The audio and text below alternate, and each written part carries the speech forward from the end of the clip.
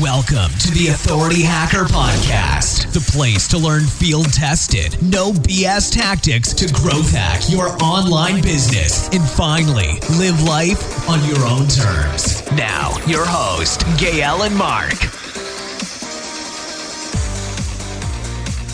Hey guys, welcome to the Authority Hacker Podcast. I'm finally back, and Mark is back again. How's it going, Mark? Going good. Feeling nice and refreshed now. So yeah, we kind of needed a break after the launch. It's been a lot of work, a lot of failure, and I guess a lot of learning for the most inspired out of you. It was frustrating in a lot of cases for us, but now that we've been able to cool off a bit, it wasn't so bad. And I'm excited to talk to a bunch of the new H Pro members. Actually, I've had a bunch of calls with a bunch of you guys already for the guys that joined. And if you didn't join, well, the podcast is going to be back on a regular schedule. So don't worry, you'll also get regular content, and the blog should be coming back shortly after. There's probably going to be a post this week, and we have a schedule planned already. So we're going to talk today about essentially some of the learnings that we had during the recent Authority Hacker Pro launch from, as usual, we learned by messing it up.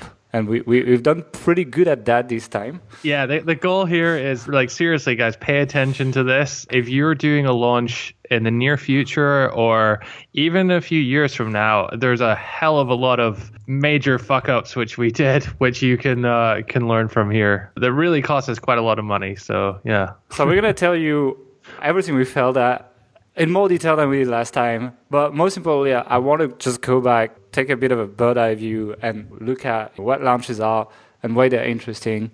Because I know a lot of the people that listen to us, they're just running their little review site and it's nice and steady, etc. But if you want to make big bucks on the internet, unless you're the wire cutter and you're selling out, it's not the best way. And selling products is definitely one of the ways to do that. Now, we do that with information products, but you can do that with any product. Actually, the biggest product launchers is probably Apple with the iPhone. It's like I think the keynote is essentially a webinar.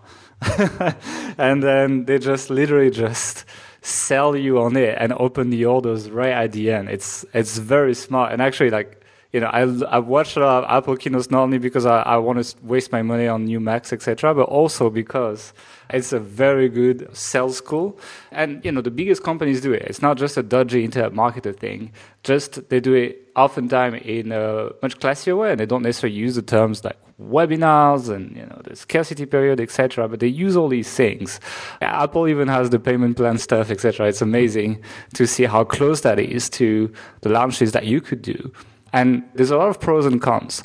The pros are scarcity and just building the hype generates a lot of sales very quickly, which does feel good and is a great way to top up your company bank account, essentially. And another pro is, which is kind of like the counterbalance of a con, is, launches are a lot of work, so that's the con. But between launches, you have a lot of time to work on the important stuff without having to worry as much about sales because you do all your sales at once.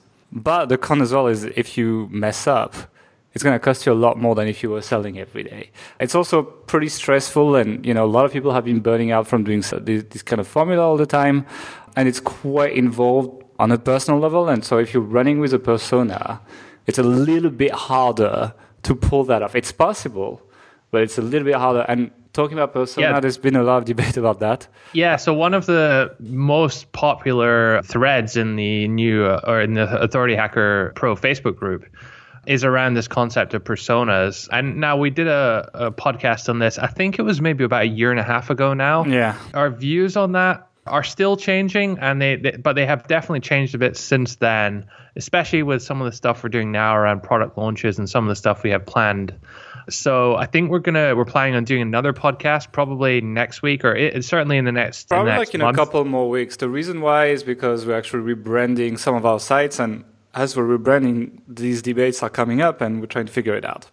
If you are starting a new site right now, don't let that stop you. Don't wait for us to do that, but certainly pay attention when that one comes out, because it's a little bit different to what we've been saying before, I guess. Yeah, but it's something that's not hard to fix on a new site, because essentially nobody's reading your new site when you start it. Yeah. So it's if you change that later, it's not that bad. It's harder to change on popular websites, I would say, where you've been adopting the old method before. Definitely possible, but a little bit more complicated. But if you're starting a new site, definitely that should not stop you. And the ways we've done it before, it still works. I mean, like, we build a lot of things on Health Ambition and it's still doing okay. So it's just, we're trying to add some refinement to the way we're doing that, both on the ethical level and just on the operational side of things. So we're going to be updating you more on podcasts. I just wanted to add one more thing about launches, though. It's like, once again, I mentioned a lot of people like to run their little review site, Amazon Associates, etc. A lot of people do that. It's very easy to start. But it's also a good way to, launches are definitely a good way to actually jump out of that. So like get into selling products. All you need to do is, especially if you have a site with traffic, is build an email list with lead magnets and opt-in pop-ups and all that stuff. And there's plenty of information on that on the blog and inside H Pro. But then you can just launch it to your list and gauge the interest and like decide to pivot up per server versus launching an evergreen funnel or something that is always for sale. And you make 5 sales a week and you're like, okay, can I do more or not? It's very hard to tell if it's a good idea. So launches are a good way to fail fast if you're gonna fail or succeed fast if you're gonna succeed. They're also so much more revenue than affiliate marketing. That it should be part of your plan. It doesn't need to be something that you do today, but it's something you should definitely pay attention to if your plan is to be running sites in the long run. Yeah, I mean, just to put it into perspective, for us, the Authority Hacker Pro launches or not just the H Pro, but like all our product launches are the biggest single source of revenue for our entire company. On the months, well, on the months when we launch, it's like, it takes everything else away, basically. No, I mean, like year-wide, like if you add up all the launches compared to all of the like evergreen stuff, the launches are way higher. Yeah, even though we have evergreen funnels in the 5 figures a month, it's still 12 seats, Yeah, so it's definitely something worth pursuing. It's a lot of work. It can be a lot of work to set them up, but yeah, it can also be very rewarding as well. Okay, so now that we talked about why you should do it, now let's tell us how you can mess it up when you try to do it and how to try and avoid that. Like, basically, don't do what we did. I think it's maybe worth just talking a little bit about our launch structure because, there's different ways to sort of set it out. There's no sort of perfect way. It will vary a lot depending on you, your personality, and your niche. Credit where credit's due. The initial framework, and we have evolved it a fair bit ourselves, but the initial framework for this came from Brian Harris from Video Fruit. He wrote a blog post, I think it was 2 years ago now, around his product launch formula. So we'll link to that in the show notes. Really, really good post. It was sort of inspiration for our first big H Pro launch, but we've sort of evolved it a bit since then. Essentially, we break it down into 2 segments. There's the pre-launch, and then there's the sort of launch or open cart period.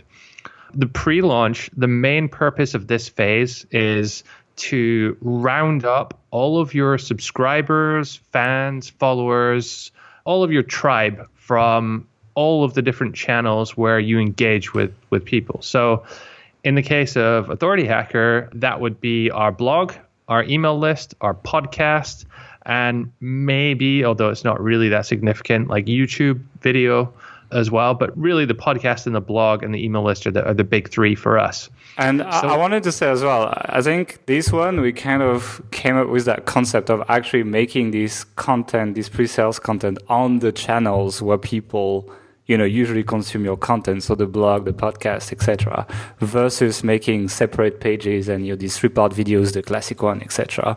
And I do think it seems to work pretty well. It engages people, without the barrier of the opt-in or going to a medium that you're not used to, which I've found is an easier transition for people to go from regular free content consuming to getting into the launch. Yeah, so what Gail means by that is a lot of the time people will have in their email list or on their blog or in their podcast, they will say, hey, we're doing this special series or something, click here to opt in.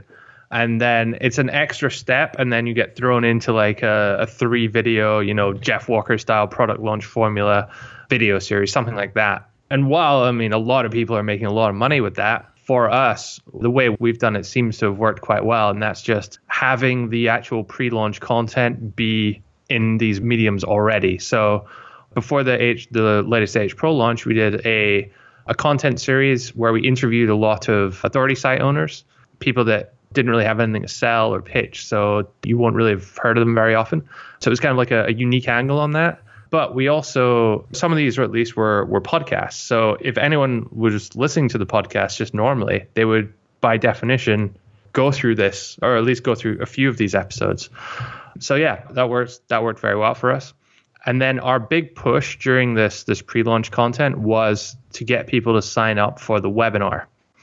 And the webinar, which you created, Gail, is basically what we use to actually kick off the open cart. So we had it on a Sunday night, and we'll talk a little bit more about the timing of that in a little sec. But we had it on a Sunday night. And yeah, we're getting people to sign up for it. And the topic was, remind me again, what was the topic of that? It's like how to start. 5 steps to follow to start and grow a profitable authority website portfolio, I think. Yeah. How many slides did you make on this? There's like 300 slides or something, a little bit more maybe. Yeah. And a good sort of 2/3, 3/4 of that is just like heavy value. Yeah. So the concept or the idea with a launch webinar is you have a heavy like value kind of dump at the start. And these are like really some of our best and newest tips and tricks that we're using. Stuff that's not on the blog yet, or stuff that we don't put on the blog on purpose. Kind of like you want to build that exclusive feeling for people that show up, that's like an upgrade from the blog. And that's also contributing to increasing the tension of like, oh, there's more to this than what I've been reading on the blog or listening to on the podcast, essentially. Yeah, but the idea is that everyone, even the person that's already bought your product, can show up for that and get value out of it. So you're really giving away a lot of value there. It then transitions into a pitch for the product, and we won't go too much into the sort of sales psychology and stuff. But what was the model you followed for the webinar? It's like Richard Branson's perfect webinar formula. To be honest, I'm thinking of like changing it a bit because, I mean, if you've been on a webinar, you've seen how it works. But, I have to like go back and go through every item I add to the thing and add the value, etc. And given the fact that the webinar is extremely long already, like that felt a little overkill. And I feel that with our tone of voice, we're better off providing more value. And then that's what sells people. Although, we do quite well on webinars, but at some point I think we're going to have to test. It definitely works though. Like Russell Brunson, he's one of the few guys I'm still heavily following for the sales stuff because he's very smart and it's actually pretty actionable what he does. So we're not even affiliates for him or whatever, but it's definitely one of the guys. Like buy his books as well. He has Kindle books. He has .com Secrets and he has a new one now. I can't remember the title, but they're also very good reads. Highly recommended. Yeah. So at the end of the webinar, we pitch our product. We open the cart for Authority Hacker Pro, which isn't actually open except for like a few weeks of the year during these launches. So there's like a big sort of rush of scarcity there. It's only open for a little bit. And we also do a discount, an early bird discount. So there's the people who are like waiting to get in. We offer them a discount to kind of give them an incentive to actually take action straight away. And we offer an additional incentive by way of a bonus template pack for anyone that buys actually on the webinar while we're still doing the Q&A at the end. That's actually been really effective. It's very successful. Like we used to do okay with webinars, but people would just wait like till the end of the early bird to buy, Yeah, some of them would miss out and then email us after and stuff. But this is just like, you get that. And even we had some existing customers email us, say, hey, can I get the template pack too? And, no, you can't, because we really, this is key with scarcity. You have to really mean it and you have to be consistent with your scarcity. Otherwise, people just see through it and it won't be nearly as effective next time. Yeah. So yeah, I just wanted to add on the webinar as well. It's kind of cool so like the structure of like kind of making it different every time and making sure there's a lot of value in there. And most importantly, inviting your existing customers when you do that, after the first time, obviously, is very powerful because people are actually like talking to each other on the chat. If you have a bunch of people that are happy with your stuff and literally saying it in the chat, that's like amazing for your sales. And we always get some people that are in the membership or something just drop by and say, I've used this on my site and that worked really well or something like this. And just having a third party, a neutral third party just endorse you is really powerful, but you need to have something for them in that webinar. So you need to go through that extra effort. And that's why we don't do it very often as well. It's because like I spend like a whole week coming up with like new things to put in there every time. But when you do that, you bring endorsements that really, really helped the sales.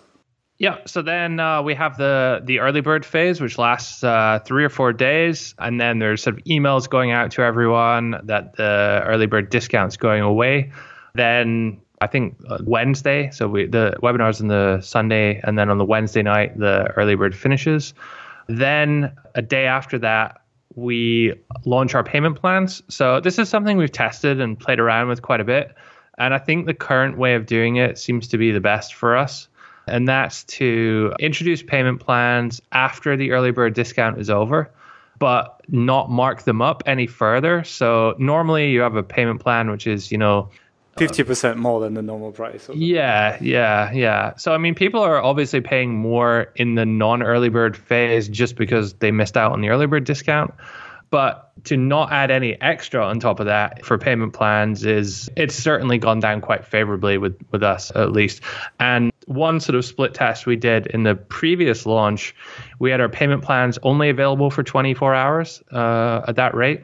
But for this one, we had them available for the entire second phase of the launch. And that actually got us a lot more payment plan sales. That's pretty much it. I mean, those are the main... way. I just want to say that the payment plan stuff is kind of a way to also differentiate from the competition, because everyone else marks up the payment plans like crazy. It's like I'm looking at a lot of competitors even doing like $1 sign up, and then you pay like $1,000 per month for 12 months, or like something crazy. Especially, it works with our, we try to be honest. As you can see, we're literally giving you away everything we do in these launches. So we try to be very open and honest, and that policy definitely reinforces that, and it's kind of a walk to the talk. So it works pretty well. And if you're close to your audience, I can imagine that would also work. And that's also a marketing argument, right? You can say, you can differentiate yourself from your competition, and you can make a us versus them type frame, and then more people go on your side, essentially. So what you may lose in extra payments or slight extra revenue, you probably gain conversion rate for about the same result, because people feel like they have a good deal. However, I really want to see the completion rates of the payment plans, just to be completely defending it 100%. All right. So we've talked a lot about the structure of the launch and why you should consider doing a product launch in this way. Now let's talk about what actually happened for us, because it didn't really go quite to plan, did it, Gael? God, it started from the webinar. I think I think it started before the webinar, actually. So the first thing we noticed was that the Webinar Jam, which is the tech we use to run our webinar, for some reason, I don't even know if we got to the bottom of this, it wasn't sending out the reminder emails for the webinar is tomorrow in 24 hours. The webinar is in 1 hour, like those emails. And none of these emails went out, and except the one 1 hour before, because you caught it actually. That's why. Yeah. So we ended up having to manually send out that message. So, takeaway there is, for your sort of pre-launch checklist or your launch checklist, make sure that your whatever software you have is actually sending out your emails when it's supposed to. I think this was some kind of deeper tech issue, because it wasn't like Gael messing up the time zone or something again. It really was broken. Yeah. Actually what happened as well, it's like when you told me the email's not sending. So I kind of waited, it was almost at the 1 hour left mark, and it didn't send. So I pressed the manual button to essentially, trigger it myself. Then I got an error box saying, it didn't work, right? So I pressed it again, and then the email went out twice. People got the email twice. It's not the end of the world if they get that. It's just not very professional. Twice, yeah. That's definitely an issue. And we thought, okay, we messed up here. We'll add this to our list. We won't make that mistake again, or we'll monitor that next time. Just have everything else. List. Have a Asana task or even a calendar task to reminder, essentially. Yeah. So, I mean, that is essentially this podcast is our next checklist, I think, for the next launch. Yeah. Okay. So then we started the webinar, and fortunately, because we caught that, the attendance rate was reasonably good. We could have done better, I think, but it was okay. Something which it didn't happen this time, but happened last time is we scheduled the webinar in May, I think, on Father's Day or Mother's Day or something in the US. And so there's a lot of these holidays, and they're different in every country. Like the UK has Father's Day, I think, in June. So yeah, check specific US holidays if most of your customers are US or wherever your customers are based, because these things will play into it as well. But fortunately, we didn't have any of those issues this time. But literally 5 minutes after, or actually just as we were starting the webinar, I logged on, or both Gail and I logged on to Webinar Jam and started talking. And the audience could hear us fine, but Gail could not hear me. And this is a really bizarre kind of bug or problem, I guess. No idea why this was happening. But we'd been doing webinars, once a month for AH Pro Platinum members, and it'd been working fine. And there's no reason why it shouldn't work this time, but it didn't. So the lesson there is test your webinar tech, run a mic check. If you're doing video, run a video check your slides, screen sharing, all that kind of stuff before you actually go live, like long before you go live, so you have time to fix it. When we tested it, you can actually do it. There's a test mode that we could have done earlier, so it's our fault, really. Yeah, we waited till like 25 minutes to go, 20 minutes to go, tried, and then I was like using different computers and internet connections, and it just wasn't working for some reason. So yeah, there's that. Yeah, I mean, it's just like test all your tech. Also take if you're ever doing webinars, and maybe one day we should do a podcast on doing webinars, because I think I've done a few now.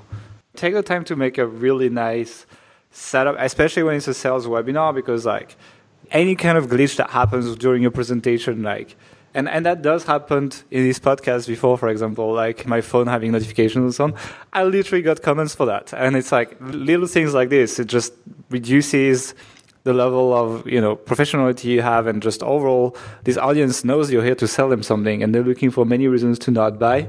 So I spend like 20 minutes setting up my desk for the webinar. I have two computers. I have my iMac where I essentially see the slides, and I have a second screen where I see my presenter's notes, and I have my laptop on the side where I actually see the chat. So that, I don't necessarily have time to read, but I can turn my head and read it, essentially. Or any message you sent me. And that's how I got to know what happened next after the advertisement break. Right? Yeah. So just to add on to that, so when Gail's doing that webinar presentation, and this is really important to have someone dedicated to managing the chat. So we get a lot of questions come in during the presentation on the chat, and I'm able to answer a lot of those. If I'm not able to answer them because they're too long or because I don't know the answer, I can record them or I can note them down, and we do a Q&A at the end. We'll answer the questions there. But it's also important because you can have a lot of, if there's a problem or, someone's spamming some, dodgy service link in there, or, there's all sorts of issues when you have 500 people in a chat room. It's just good to have someone, managing that. And that person should absolutely not be the person who's doing the presentation, because it's too much of a distraction. It's not possible. So, like if I was alone and someone came to spam the chat room, I would literally have to stop talking to like handle that. And that would be, once again, people's time is precious, and you need to make it very smooth, the whole experience. And if you're like breaking to moderate the chat room, and it's complicated, I would probably, if I was alone, I would actually cut the chat. And you can still, there's a mode in Webinar Jam where people can't chat but can ask questions, So, and you're the only one receiving it. I would probably set that up that way. Yeah, I think it's worth just like hiring someone to, like a moderator to run the chat for Social you. Proof as well, actually. Yeah, especially with when you have like existing customers in there, that kind of, as you said, social proof's hugely valuable. But moving on to our next issue, which happened, 5 minutes after the last one, so literally 5 minutes after the presentation started. And bear in mind, Gail's not able to hear me talk at this point, so I'm not really able to communicate with him or at least get any response. So there was an issue with our website in that Authority Hacker went down, like the entire site was down. I couldn't access it for half an hour during the webinar. And so as soon as it went down, I noticed almost straight away. I was talking with a guy who was helping us do some Facebook ads, and we were just like trying to figure out what was going on. At first we thought it was some kind of like DDoS attack or something, but I messaged Gail on Slack, sort of trying to communicate as much as I could in a short way. Didn't get a response at all during the entire webinar, but I was unbeknownst talking. to me, something else. Do you want to tell us what happened from your perspective? I mean, it's just like I see that notification, I'm like, oh shit. And it's like, as I said, and that's why I explained my setup. Like I have my big iMac in front of me, I have my slides, etc. That's a dedicated computer to talking. So you guys don't see any notification or anything, but like there's my laptop on the side and I just get that little notification pop up. It's like side is down. And I see you talking with the person that takes care of our ads on Slack as well. Like, I just see this like from the corner of my eye. And I'm still talking at like 140 words a minute during that webinar, doing that. Literally, I opened a new tab on that laptop while I was talking. Like, so I have my microphone in front of me, and like I'm looking at the slides, at least to know what to say in the next 15 seconds. And then every 10, 15 seconds, I turn my head for 2 seconds to the laptop, and I go on the chat for the support for our hosting, and I'm basically unable to even type proper sentences at that point because I'm talking. And I'm like, side down, can you check please? And the guy's like replying, he's like, oh, I think there may be an issue with your plugins. I'm like, can you find plugin issue or something like this? Like really like 5 words, literally. He's like, okay, I'm going to check. And during that time, I'm still presenting. And basically, if I know if it's not resolved in like 30 minutes, 40 minutes, we're landing on a slide that's promoting the product, but really there's no page to open and nobody can buy anything. And that's terrible. So the guy comes back to me like 10 minutes later and I'm still presenting during that time. He's like, oh, it's that plugin. You should contact the customer service. I'm like, yeah, sure. I have plenty of time to do that right now. Didn't fix it for me. So I opened my FTP client, logged on the FTP and just very quickly renamed the plugin so it would deactivate completely, and boom, the site went back up essentially. Which plugin was it? It was the Amazon S3 offload plugin. Basically, it does a backup every Sunday night. It's like kind of like it's normally the low traffic time, right? So it's like the server's not loaded, there's nothing. So it kind of takes all the resources of the server and just like does a backup. And well, the site was a little bit busy at that time, therefore that didn't go very well. And I actually, since then, I've changed our setup. So I've removed that plugin. I'm not using Amazon S3 for putting our stuff. I'm using KeyCDN now, which pulls content a little bit differently and caches it a little bit more and doesn't necessarily upload the content. Basically, it uploads the content to a CDN when someone opens the page. So there's no like big backup, heavy resource intensive process of backing up every couple days or something like that. It's smoother. It's actually cheaper as well. So KeyCDN is pretty good service so far. Let's see next time we run a webinar. Yeah, so I mean, that was obviously a huge issue. It could have been a huge issue had we not been able to resolve it, or had that initial hacky together fix not been successful. It could have been way more serious, and then there's no way I could fix it. Yeah. So I mean, I guess the takeaway, technical problems can and will occur. I guess the takeaway here is make sure if you have any kind of automated or scheduled backups, which do commonly occur on Sunday nights by default, that you should not have these overlap when a time you're running a webinar or any kind of launch. I think as well, like having a site image that's like, what I should have done? I should have backed up the site. You can use a plugin, you can use like Backup Buddy or whatever, or you can use your hosting if they offer that for you. A lot of them do. And what I should have done is I should have made a backup of the website, like just before the webinar. It's just one button click, right? And then if there's any issue during the webinar, I have literally that page open in the tab and I click restore, right?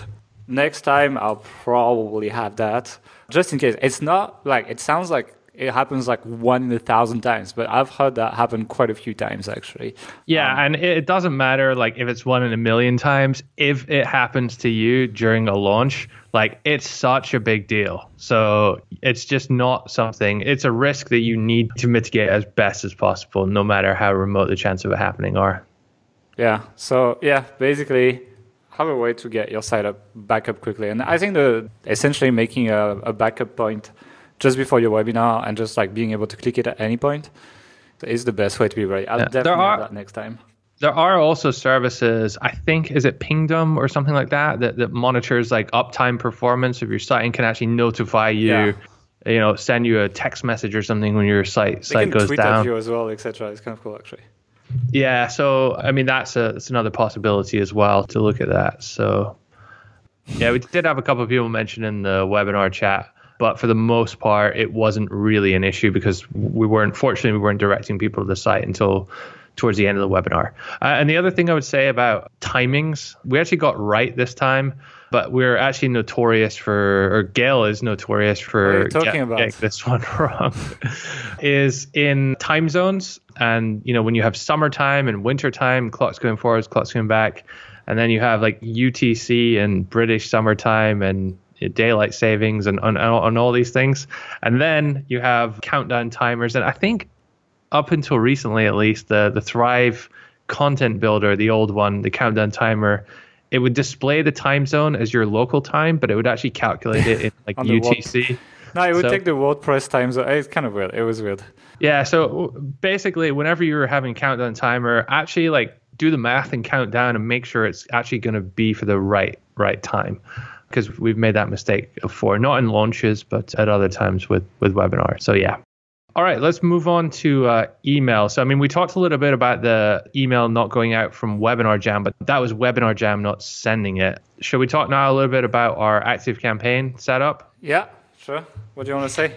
Okay, so basically this time our email list is a lot bigger, or was during the launch a lot bigger than previous. We've been collecting a lot of emails, and just the fact that we've been around for longer, the list size grows and grows. But what we noticed was that open rate started to sort of dip a little bit. And that's, I think, because we hadn't really done much cleaning up of our list. And in the past, we've run a few sort of giveaways and competitions, which really get a lot of emails in, but not always up-to-date, accurate, or real email addresses, I think.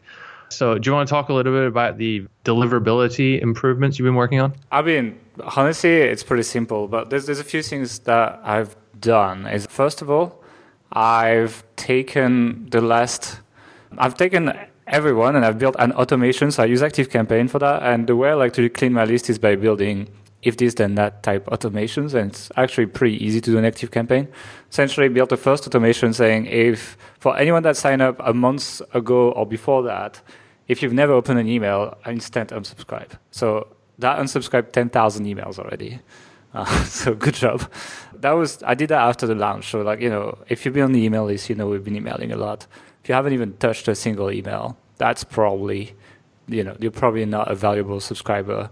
And when your emails don't get opened or clicked, the big providers, so like Google, Yahoo, Hotmail, these kind of things, they tend to put, first of all, they start putting you in more like the promotion tabs, etc. when they exist.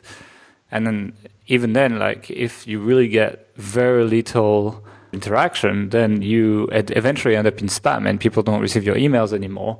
And the more that happens, it's kind of a snowball, right? The less people open your emails, the less people receive, eventually the more you get spammy or in the spammy stuff, the more you get into the spam folder, etc., etc. And that ends up really bad for some people.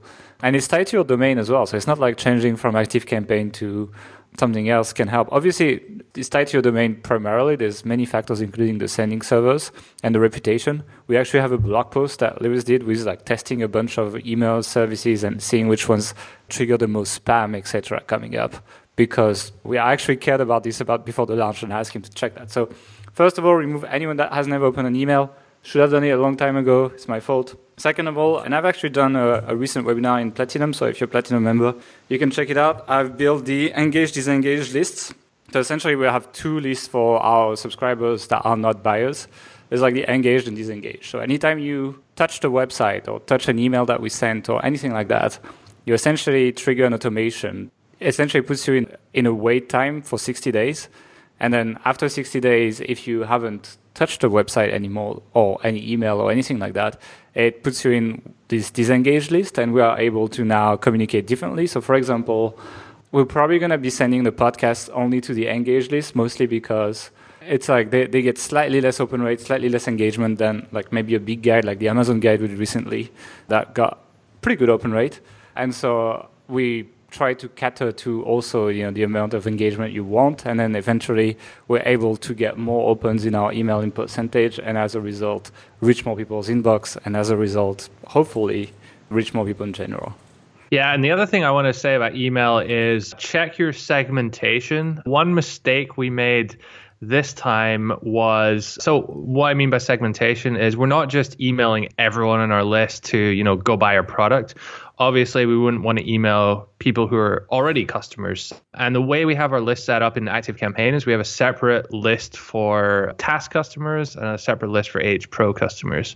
And the segmentation variable which we applied to it was not task customer or not AH Pro customer, which sounds fine, but the key was we'd used the or instead of and. So if someone is an AH Pro customer, that means they are not a task customer, that they're not in that list.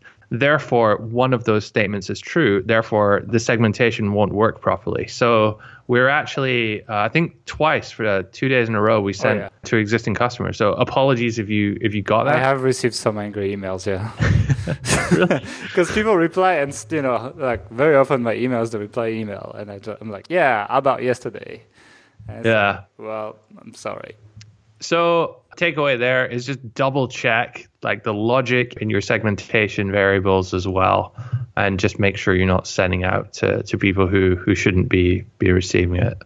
Okay, so you'd think that after doing all of that and after fixing those mistakes, the worst would be over.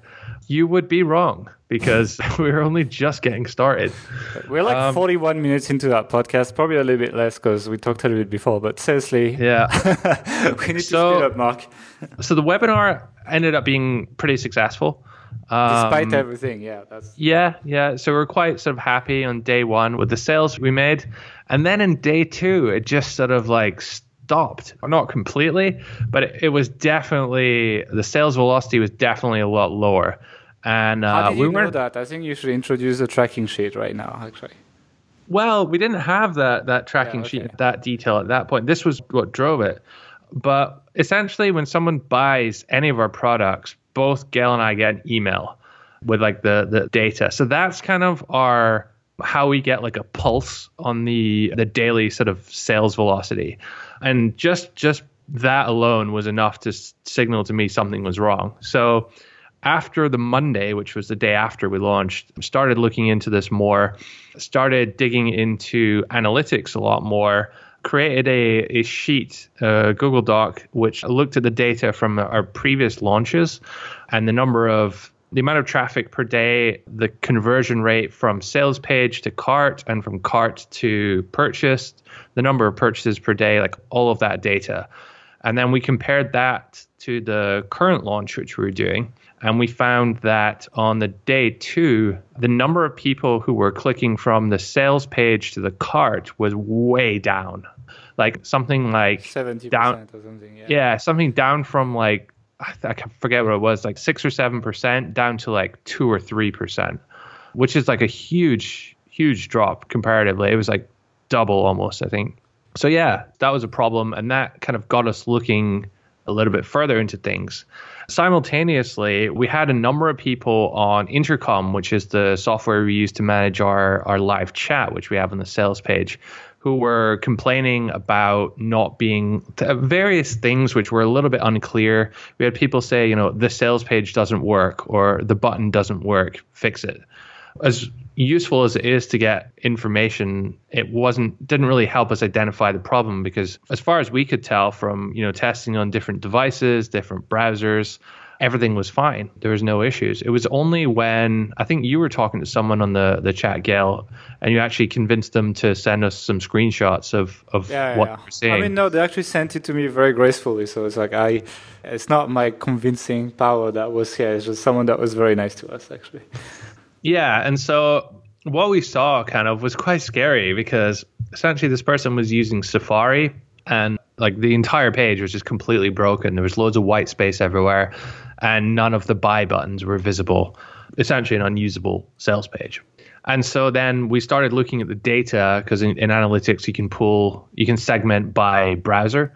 And sure enough, the time on site for Safari was way down to what it usually was, and versus Chrome as well. So that signified that we had an issue, but we couldn't actually replicate that because, I mean, you're a Mac diehard and you use Safari and it was working fine. Yeah. We used another tool. I forget what was the cross-browser testing tool? BrowserStack. Yeah. browserstack.com. There's actually a free trial. You can use it for free for 2 hours, which is plenty to identify problems if you have any. So it's free, so do it, Yeah, so that led us to determine that a number of older versions of Safari were actually experiencing issues. And so we sort of talked to the Thrive Architect guys, and they helped us to further identify what was causing it. Something to do with like an update which they did to Architect with the like Z. I don't really know how this works. It was like a week before, basically. It was just like, it's not a bug that was here since Architect existed. It's a bug that was literally introduced like a week before launch. It's very unlucky. Just like the backup, really. Yeah, so it was like pushing the buttons like behind the background white space or something like that. So yeah, basically the whole page broke. It wasn't very nice for us as nobody could actually check out, at least if you're using an older version of Safari, which quite a lot of people were, as it turned out. Yeah, we have quite a few. I think it didn't work for some old versions of Firefox as well. Yeah, so how did we go about fixing that then? It's like really just like Thrive helped us. Like I just was like, what the fuck? And especially like we promote them. So it's like I was like, guys, like it's time to get on this. Like we've been preparing this for a long time, etc. They helped us, but they also pushed the fix to everyone, so that you won't have that issue anymore. But it existed before, so I guess we're lucky that we had that relationship with them in some extent. Yeah. Because, I mean, I'm sure it was fixable otherwise. But what I did actually, like, basically they took quite a while to fix it. So I actually did just rebuild the sales page from scratch. And actually a large part of the bug was caused by transitioning from Thrive Content Builder to Thrive Architect. And, after this experience, I would not recommend you do that. I tell people now that I personally don't trust the transition stuff, and like if I would, we're talking here of the transition, like when you update to Thrive Architect, an old page where you can click, migrate this element. We're talking about that. Yeah, when you update a page that was built on Thrive Content Builder with Thrive Architect, I would say rebuild the page. It's painful, it's annoying, but it feels shaky to me. And, as much as we recommend the tool, and the thing is, I'll be honest, I was a little bit frustrated after that. And I spent like a whole day playing with other page builders to try to find if I liked something else better. I didn't, actually. I ended up sticking with it. And I still recommend it, but I tell people not to use the migration function, essentially. But yeah, that's what happened. I spent till like 4 a.m. or something rebuilding the whole sales page. They fixed the bug after that, but really I was using the new sales page by then, so it was I seem to remember as well, we replaced the buttons with small resized content boxes, which essentially look the same. Exactly. So it's like for some reason buttons just wouldn't show up in that version, and I could check with this browser stack, which was good. Like I had confidence that when I push something, like I know what it's going to look like on every browser. So yeah, I just built content boxes that look exactly the same as buttons. For the user, it didn't look any different. But it's not the same element in there. They also fixed that bug since then. I guess people are lucky that we experienced that, that we know them, because now they don't get this bug anymore. But it wasn't very good. I wasn't very happy. Well, thankfully they tried to help as much as they could. Lucky we have a relationship with them. I don't know if that would have happened for anyone. Yeah. Now that it's passed, I'm like, I know what to check. I'm kind of learning the quirks of the tool, and there are quirks. But it's still a pretty good tool. Yeah, so one other issue we actually had as well, and I think that was Thrive related as well, was around the buy button on the sales page. So we recently switched affiliate programs from iDev Affiliate to Affiliate WP. Very happy with that now, by the way. Really had some problems with iDev before, and quite a few other people who I've been speaking to recently also have had serious problems with iDev, so we definitely do not recommend them anymore. Affiliate WP has been really good so far, but what was actually happening is when we were updating the sales page, if either Gail or I had someone else's affiliate cookie just from testing links or something, I think if we updated it twice, it would actually replace just once was enough. It would replace the link, the buy link, with an affiliate link for one of these two affiliates. Now, if you're another affiliate listening to this, don't worry, because the way the cookie's set up with like first in or whatever it's called, it won't have affected it won't have affected anyone else's commissions. It will only affected our non-affiliate commissions. So it kind of cannibalized into the non-affiliate traffic, if that makes sense. But yeah, essentially every single sale that should not have been attributed to an affiliate was attributed to one affiliate on Sunday night. So, fortunately, there was actually Shane from Thrive Themes, but so fortunately, Karma, he was quite understanding with the situation there, and we were able to resolve that. But yeah, I mean, they also fixed that bug since then. Actually, they just pushed the update today. Actually.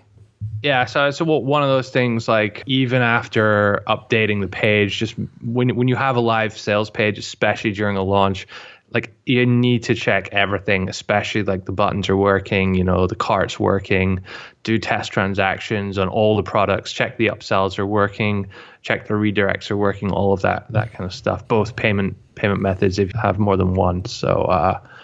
So yeah, that was another issue. It wasn't too big of a problem. It's quite easy to resolve that. But yeah, another hiccup. So the lesson is try to open your pages in incognito windows and make sure you don't have these kind of glitches, especially if you're using page builders, because like Thrive just fixed that bug, but I don't know if it exists on Elementor or any of the other page builders. It's quite likely, to be honest, because they all use the same kind of technology, and these kind of like link replacing stuff is pretty common too. So it's depending on your setup, definitely check that. It's a 2-minute check, and it might save you a few relationships with affiliate. I kind of feel like this podcast is like a therapy for us right now. It's like I'm gonna go lay down on my sofa, guys, and I'm gonna keep talking. Okay. So anyway, yeah, I mean that the main takeaway there, as Gil said, check things in incognito, but really just check everything beforehand. It can get a bit quite hectic before a launch starts, and it's easy to sort of let these things slide, but you need to have sort of ridiculous attention to detail to make sure nothing too significant slips through. But yeah. All right. So then after all of those issues, I think it was like Wednesday. So maybe like 12 or 18 hours before the end of the early bird, when we finally like fixed the Thrive issue with the sales page with Safari. Mm-hmm. And so we made the decision at that point, because sales were definitely down compared to the previous launch.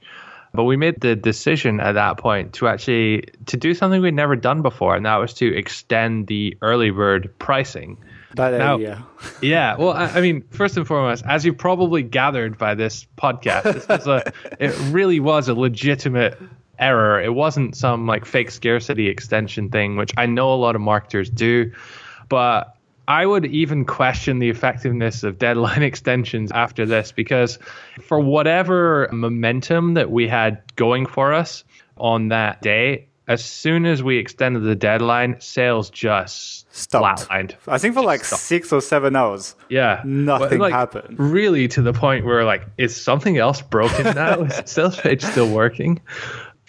So it was kind of worrying. Fortunately, they sort of came back, but it was essentially when you have a scarcity point, like a price increase, which is coming up, it's kind of like a steam engine or something. There's like you're building up a lot of pressure, and like people really get motivated to take action under those circumstances. By extending it, you're just letting the door open and letting all of the energy, all of the kind of momentum you've built up kind of just evaporate. So yeah, I also think we kind of killed the momentum in the sense that we killed the messaging as well. So we did like a mini podcast where we mentioned some of these issues at that point, mostly to justify our decision to extend the deadline. Like this is kind of like the full version of this.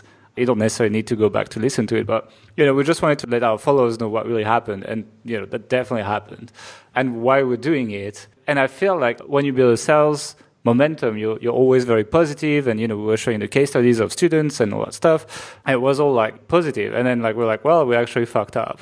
I feel like kind of like messed up with the hype, I guess, that goes with the launch. Yeah, I mean, it's very much in our style to do that, because we try to be as like transparent and non-hypey as possible. But I guess the lesson there is, it really is quite an important sort of concept or thing which is going on during a product launch. So try as best as possible not to mess with that, and sort of stay positive in your messaging, and not sort of derail things like that. Yeah. So, well, that was another fuck up. Really, extending just didn't help, basically. It's like, it just caught up. It caught up as soon as we washed out the negative messaging and the extension was like, oh, now it's actually ending soon, like 24 hours left or something. Yeah. That's when it took back off, which, so basically, I guess in this industry at least, I would say extending deadlines, probably not a good idea. It kind of like kills your image. And at the same time, I'm not sure it drives a lot more sales, actually. So I guess we were smart before, and we just became stupid by extending it. But lesson learned. So. It's like you got to test all these things to actually know. Otherwise, you're just making assumptions, right? Well, don't test it, guys.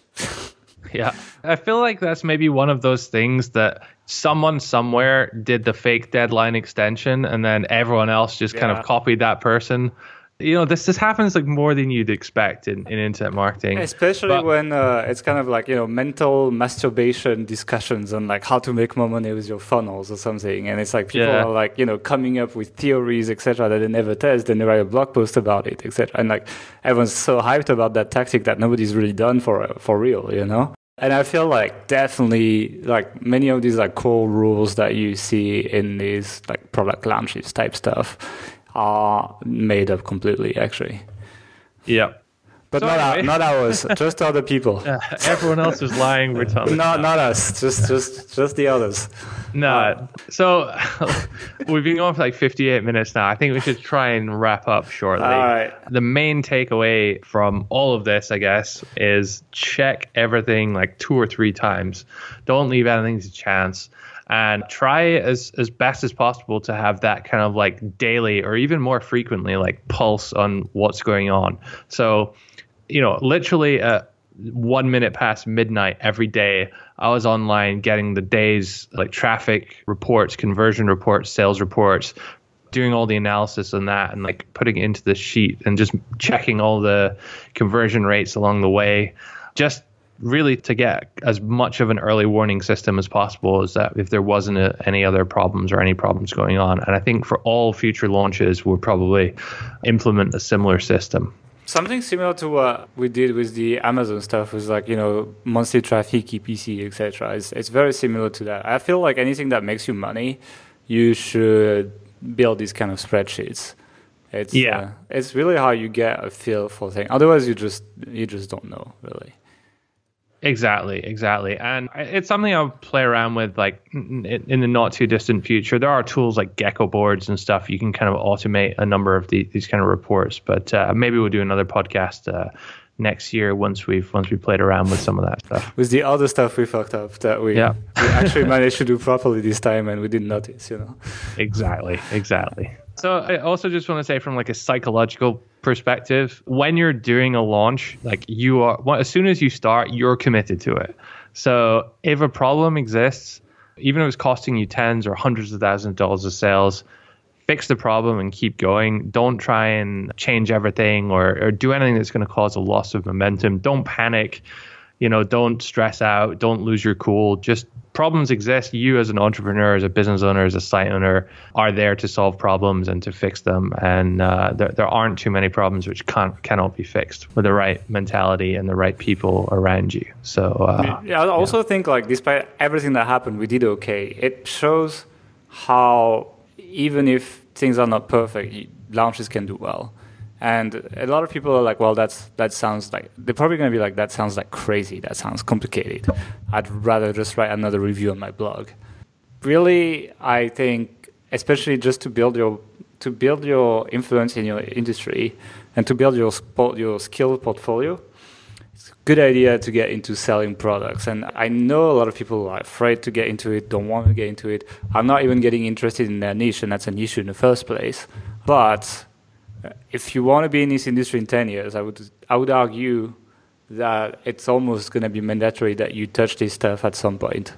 So yeah, it's just crazy the amount of money that you can make in such a short space of time as well. I mean, like we're saying, oh, this was like comparatively a bad launch and stuff, but it's still, we're talking like multiple 6 figures in like a week and a half here. It was a good launch from the sales revenue stuff. It was a lot of stress, a lot of work, a lot of preparation. But the thing is, well, we don't have to worry about sales now. We get to focus on HPro content. We get to focus on Authority Hacker blog, the podcast, our sites, and other things. It's obviously like we want to make money, but like it's very cyclical in the way we run things, and in a way, it's nice because it puts a fire under your ass when you're going to be doing it. It forces you to do things you probably wouldn't do if you had to do it day to day.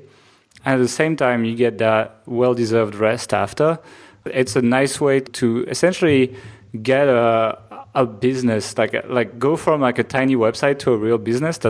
Launches are definitely a powerful way to do that. Then after that, you can get more into the evergreen stuff, into advanced funneling and that kind of stuff. It's something that needs to be done as you scale up. But proper live product launch is not just going to have a webinar and doing what everyone else does, but like proper live product launches with hype is a really powerful way to let's say like go from a hobby site to a real company. Yep. Say. So I guess we're gonna wrap it up here. I think next week we should definitely do an SEO type podcast because we haven't done it for a long time. And a lot of people that listen to SEO, care about SEO. So I'll find something, but we should definitely do something about, I don't know, maybe an update on like link building stuff or on, I'll find something cool. But anyway, if you want to know what's coming next week, we'll do something about SEO. So thanks for listening and see you next week. Bye. Bye, guys. Thanks for listening to the Authority Hacker Podcast. If you enjoyed this show, don't forget to rate us on iTunes and send us a screenshot on authorityhacker.com/bonus to claim your free premium Authority Hacker training.